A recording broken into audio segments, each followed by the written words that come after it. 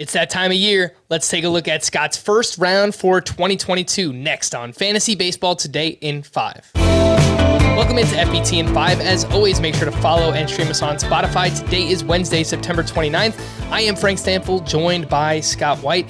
And the first 3 picks shouldn't really be arguable, I guess, at this point, because we've got a lot to learn in the offseason. But Fernando Tatis, Ronald Acuna, who tore his ACL back in July, and then Vladimir Guerrero Jr., who finally put together that monster season that some were expecting. What do you think about those top 3, Scotty? Yeah, well, if we're thinking Roto, obviously prioritize the steals guys in Tatis and Acuna over Guerrero, who's not going to be a big contributor of stolen bases.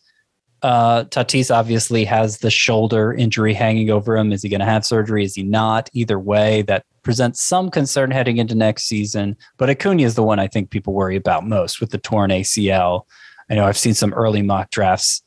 One in particular comes to mind where he's going at the end of round 1. I don't think it makes a lot of sense to approach him that way. Either he's going to be ready for the start of the season or he isn't. I'm obviously ranking him as if he is. And if we find out at the start of draft prep season that he won't be ready for the season, I'll move him down even lower than 12th overall. Right. So, an in or out approach, I think, makes the most sense.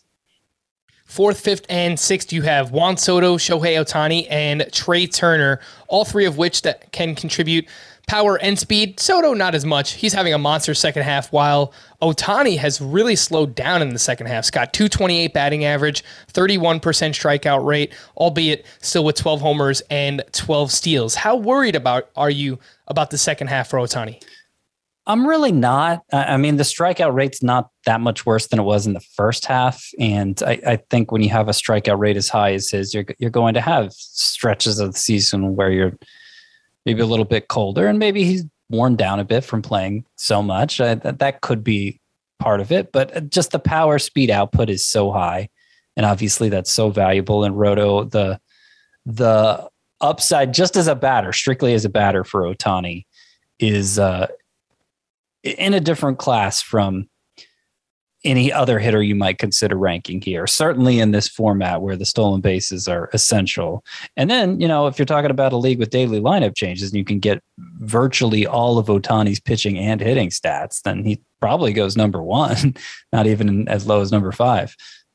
Oh, yeah, I'm with you there. If it's a daily lineup league, Shohei Ohtani should be the first overall player in that format. 7th, 8th, and 9th, you have Jose Ramirez, Bryce Harper, and Mike Trout. Ramirez doing what he always does, lots of power and speed. Bryce Harper having a massive second half, 341 batting average with 19 homers and 6 steals.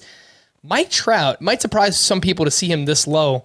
I think he's going to be really polarizing this offseason, Scott, because he's dealt with injuries pretty regularly the past 5 years or so. And I don't know how much he's going to run much anymore, especially coming off this calf injury. So how did you manage to get Mike Trout still in the first round here? Well, I think it's been a few years since we've really been counting on Mike Trout for stolen bases. And, the injuries he's had in the past, none of them have compelled us to drop him outside of the first round before. So I don't know that a calf injury that he's going to have had 10 months to recover from by the time things are starting again. I don't know that really needs to be anything we worry about. And as a hitter, he's still, if we're just talking about pure hitting, I'd still project him higher than anyone else, certainly on a per game basis. So I'm happy to take him as low as round 9, but you're right. He might slip even lower than this in some drafts just because he missed so much of 2021. I mean. Let's wrap up here with the end of your first round. Picks 10, 11, and 12. We have Bo Bichette, Jacob deGrom, and Freddie Freeman. 3 very different picks, I would say. Bo Bichette, I think, is the flashy pick. He's coming off his age 23 season, 25 homers, 24 steals at this point. He still could add to that total. Jacob deGrom, we obviously have the injury concerns. And then Freddie Freeman is he's just steady veteran, 300 batting average, 31 homers this year. So what do you think about these 3? I mean, deGrom is probably the one that stands out most given his injury.